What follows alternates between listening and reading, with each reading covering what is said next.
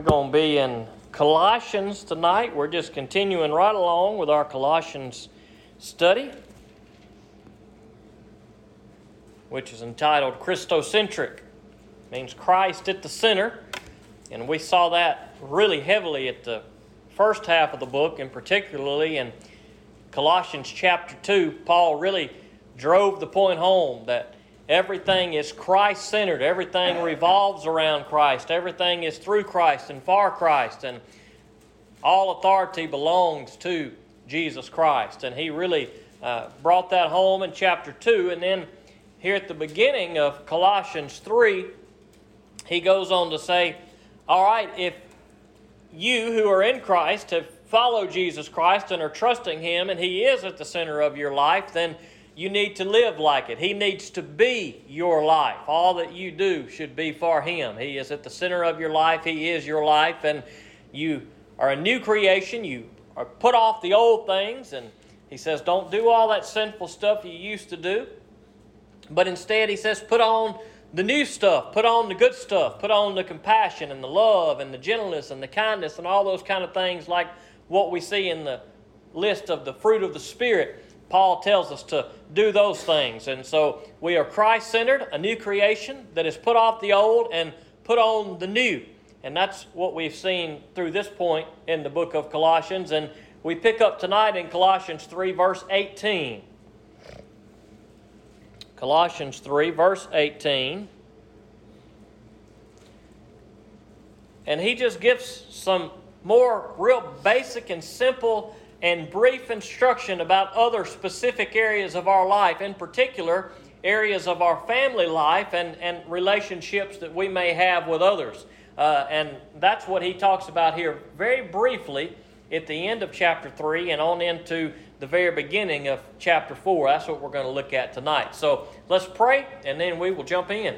Father God, we come to you and we thank you for a good night. I thank you for all these good folks that are here, and I pray that you bless them through your word, dear Lord, that the Holy Spirit would speak something to us in these verses that we need to hear. And God, help me to do a good job. And all my weaknesses and inabilities, God, I pray that you just work tonight and speak through me as I open my mouth, and I pray it'll be for your glory. And I pray that you just help us to leave here blessed by being in your house and being in your word. And I ask these things in Jesus' name. Amen. Colossians chapter 3, verse 18. Wives, be submissive to your husbands, as is fitting in the Lord. Husbands, love your wives, and don't be bitter toward them. Now, we see Paul say similar words in Ephesians, where he's talking about the wife's submissiveness to the husband and the husband's ability to sacrifice and to provide for the wife. This is a theme that we see on a few occasions here in the New Testament, and these are important things for us to remember. Those of us who are married or who one day may be married, we need to remember that, one, God needs to be at the center of our marriages, at the center of our relationships. And if we are going to put God at the center and listen to what God says and what God's Word says, then we need to understand how God intends for marriage to be. And God has placed the man as the head of the household, to be the provider and the protector of the household, to take care of the wife.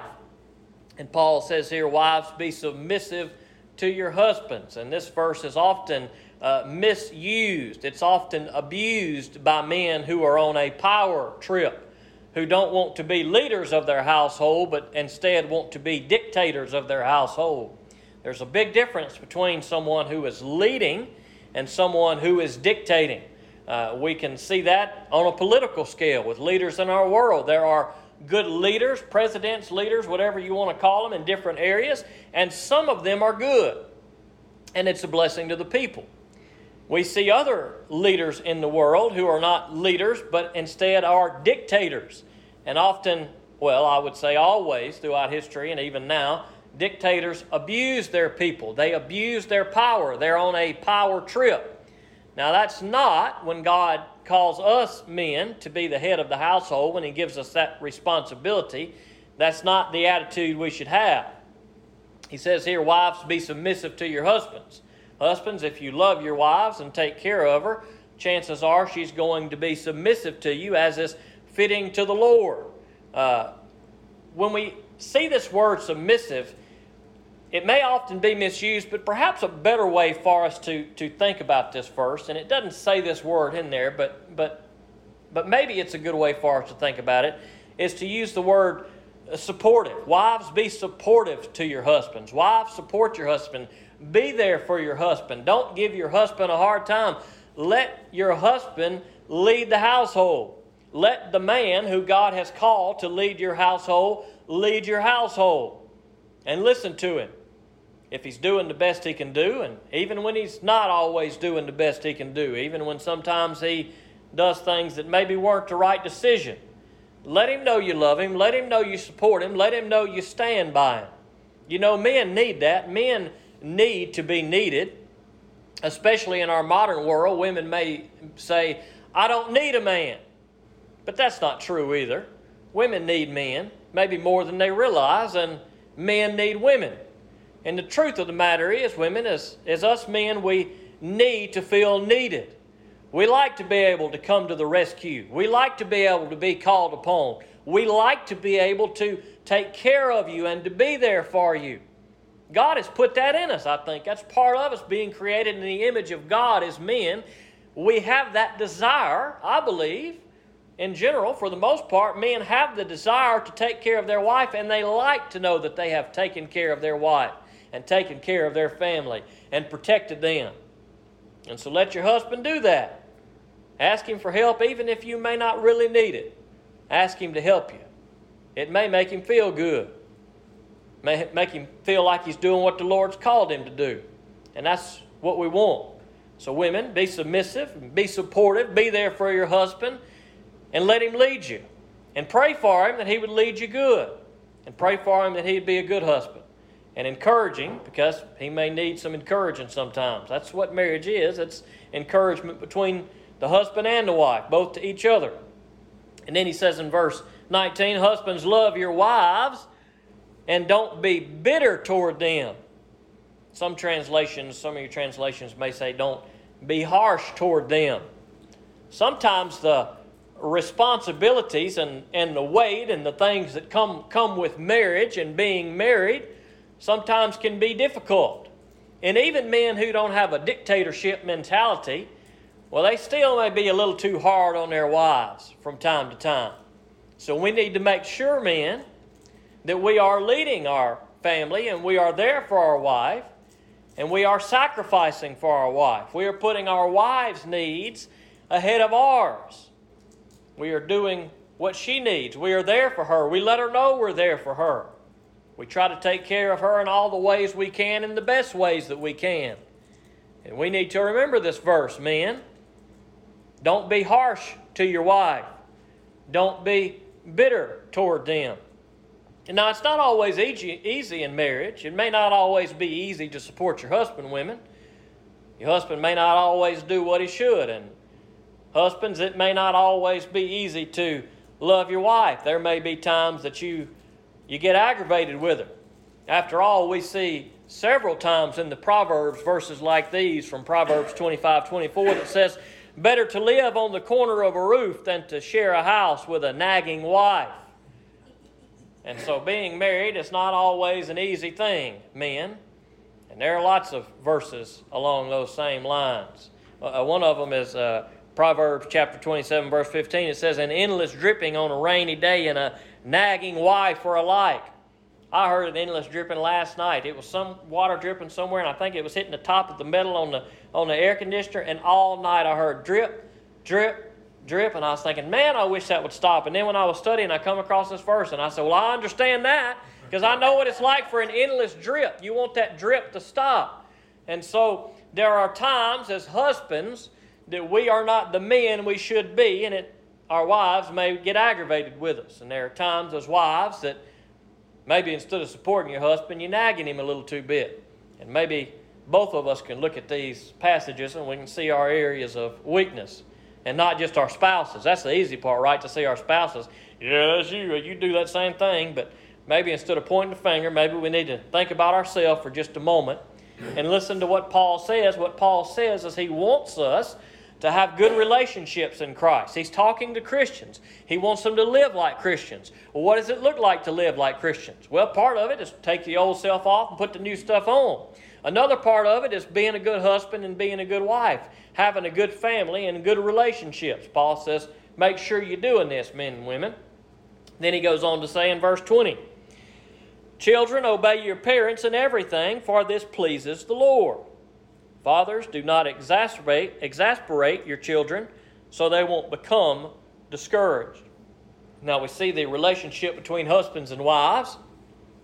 Now we see the relationship here between parents and children. Children, obey your parents. This pleases the Lord. Praise the Lord. This is good.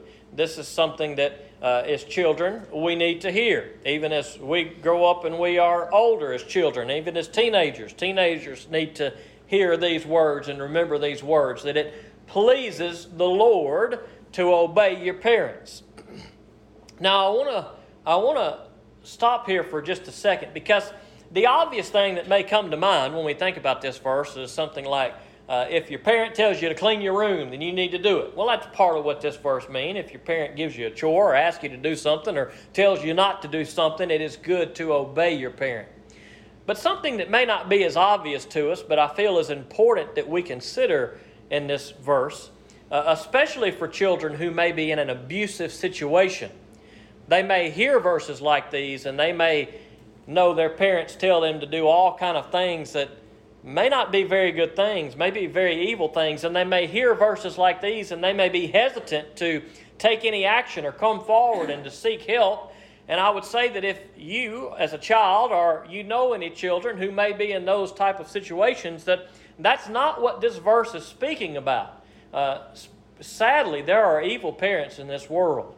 And sometimes parents tell their children to do things that are not godly, that are evil things. And in those situations, if you as a child or you know a child that is going through something like that, we need to be careful, because it is very likely that there have been many evil parents throughout the years who have used this verse as justification for the ill treatment that they put their children through. And that is not God's intent or Paul's intent when he writes these words. He wants us to obey our parents in the right things that they tell us to do.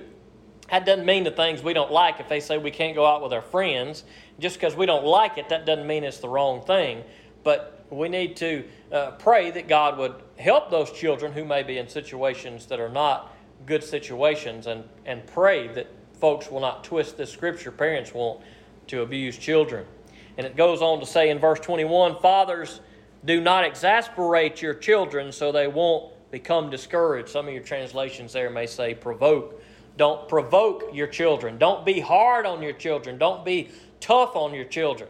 Now that's not to say that children aren't to be disciplined, and it's not right to discipline children in some instances. There are certainly instances where disciplining a child is the right thing to do. There are times where children have to be punished. And so when it talks here about not provoking a child or not being too hard on a child, Paul's not saying don't punish a child when it's necessary, but he's saying don't over-punish, don't beat, don't poke your child, don't prod your child, don't stir your child up to anger. Don't discourage your child. Man, that's a bad thing when you see a parent that is not taking care of their kids and abusing their kids. I saw a guy and a young little girl, cute little girl, probably wasn't but maybe 3-4 years old, eating lunch somewhere the other day, and he took her out in the parking lot in the edge over there and was going to let her play. And I said, oh, that's great. That's nice, Dad. They're waiting on their food. He's over there playing with his little girl. Well, they come back and sit down, and it wasn't 30 seconds later, son, he started cussing her like a dog right there in front of everybody. Well, that's not good parenting. That's not the way parents and grandparents that we are to raise our children. That's what Paul is talking about. Don't provoke your kids. Don't be hard on your kids. Don't be rough on your kids. Don't discourage your kids. But encourage them. Yeah, correct them when they've done wrong, but keep them encouraged. Help them to grow. Help them to learn how to do things. Help them in their schoolwork. Help them with whatever it is that they're going through in life. Encourage them. That's what Paul is telling us to do here. Children, obey your parents. And parents, be good to your kids. He goes on to say, we've looked at the husband and wife relationship, the mother-father relationship with the children. Verse 22, slaves, obey your human masters in everything.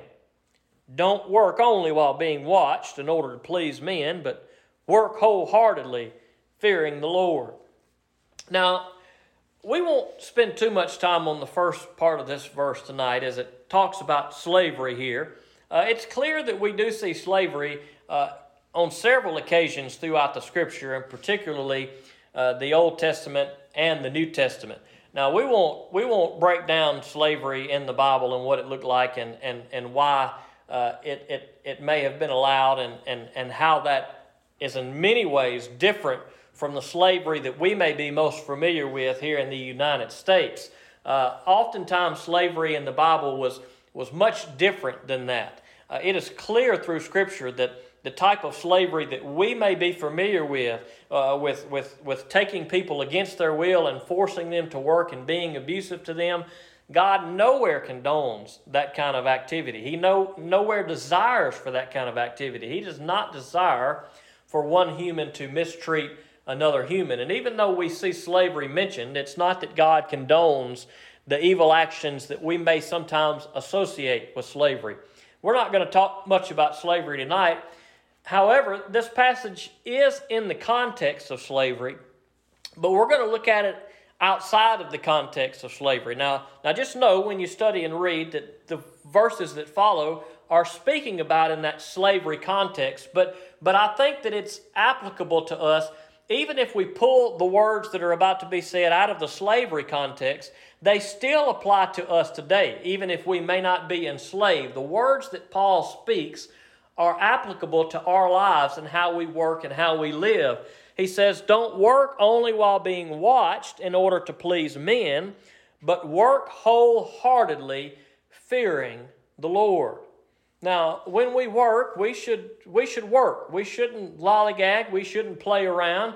We shouldn't wait until somebody's coming and say, oh, somebody's coming. They may see me. Let me look like I'm working. Let me look like I'm busy. And the chances are we may all have been guilty of that at some point in time in our life. But when we're working, when we're doing something, whatever it is we're doing, we should do a good job. Even if nobody else is watching, we should be fearful of the Lord, knowing that the Lord is watching. And it goes on to say in verse 23, whatever you do, do it enthusiastically as something done for the Lord and not for men.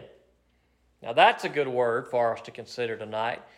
Whatever you do, do it enthusiastically. Now I don't know about you, but not everything I do I'm enthused about. Have you ever had to do something that you didn't want to do and you just did it and you just moaned and groaned and you slouched and sit down and you didn't care and somebody asked you for help and you just got up and you were slinging and throwing and doing? Y'all have never done that before. I have done that before. That's not working enthusiastically. But the truth of the matter is there are times that we have to do things that we may not want to do. So how are we supposed to do them? Well, we got to say, all right, Lord, what do you call us to in Colossians chapter 3? You tell us that whatever we do, do it enthusiastically. Now, what is the reason for our enthusiasm? How can we get enthused about things that we are not enthused about?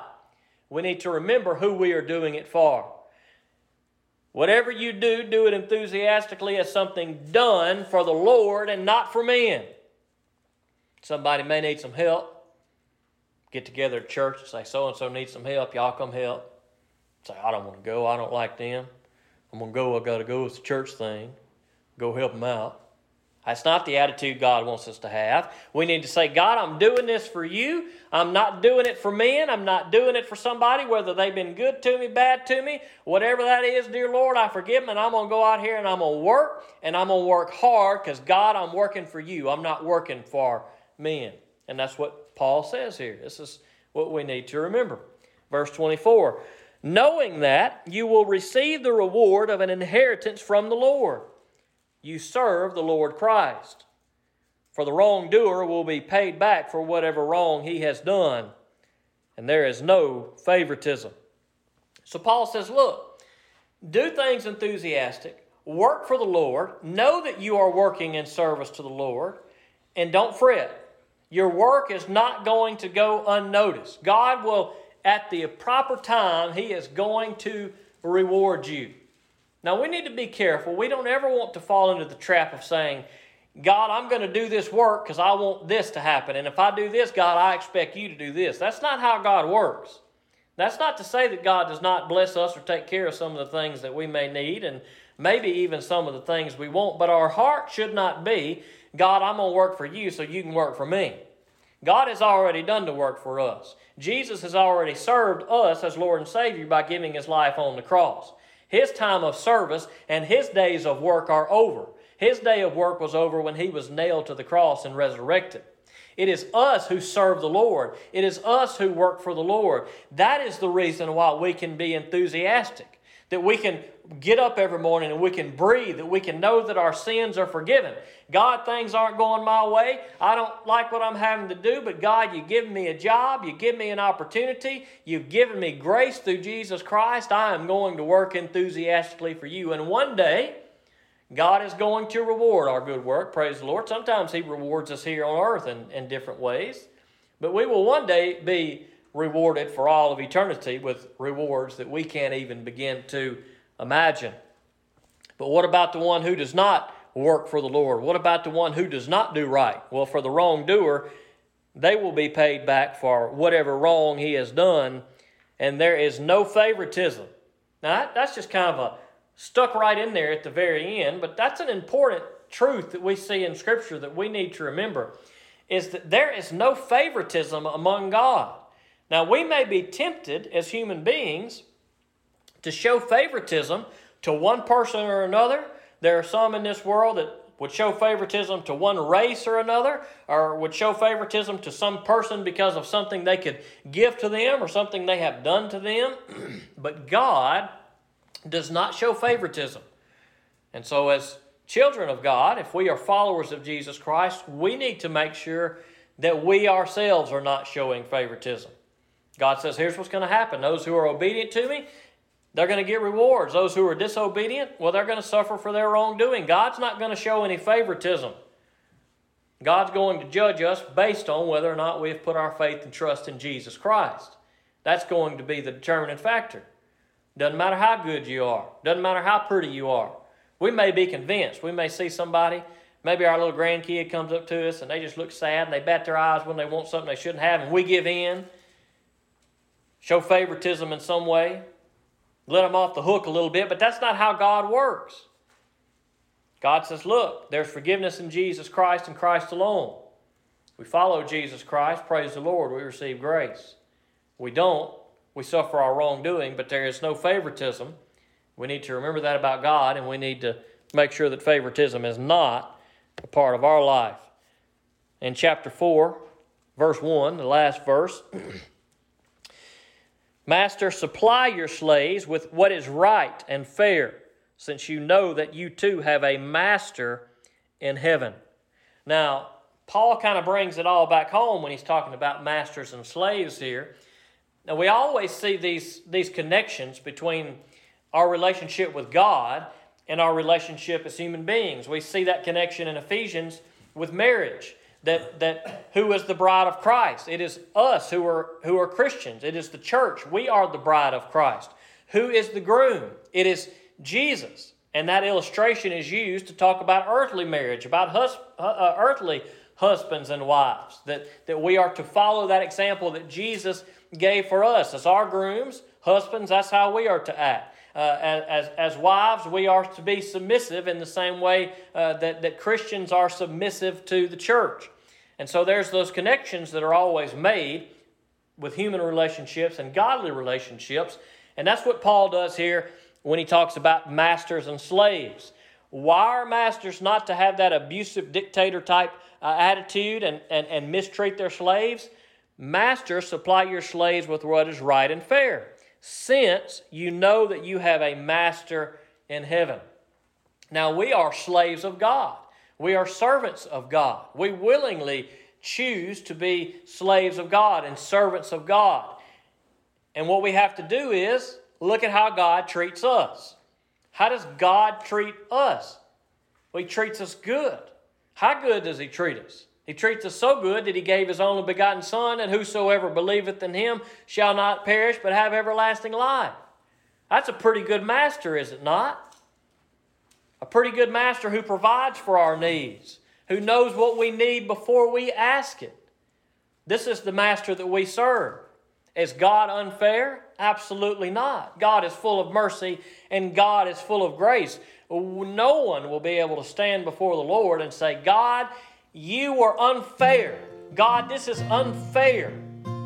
Then I'm going into the lake of fire for eternity. God, that's not fair. God is perfectly fair in all that He does. He is more than fair. And so Paul says, look, masters, think about God and treat your servants the way God treats you. Be good to them. Provide for them. And oftentimes, these slaves may have been working to pay off a debt or whatever it may have been. And Paul says, hey, don't mistreat them. Be good to them. Treat them good. Now, this is a good little section we looked at tonight to help us to look at and examine our own lives, to see if we're doing okay as husbands or doing okay as wives. Are we doing okay as parents, and are we doing okay as children? Now, none of us are a master of any slaves, I would hope. But we do serve a master, our master and Lord Jesus Christ, and we want to be faithful servants to Him.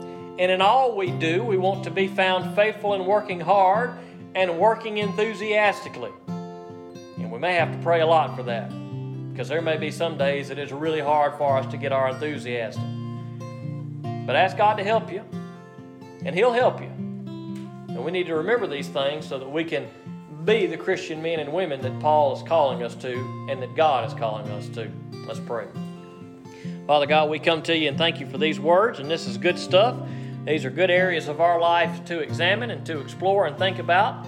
And I pray that You help us to be obedient to You and to put our faith in Jesus Christ, that we can be that group who sees that reward that You have, God. And I pray that You would help us to never forget how great You have been to us and how fair You are and how You provide for us, dear Lord. And I pray, God, that we would be that way toward other people, that we would be fair, that we would be men and women of integrity, that we would do what's right by people, dear Lord, that we would not mistreat them, that we would not act harshly toward them, and that we would do all we can, dear Lord, to live right by You. And I ask these things in Jesus' name. Amen.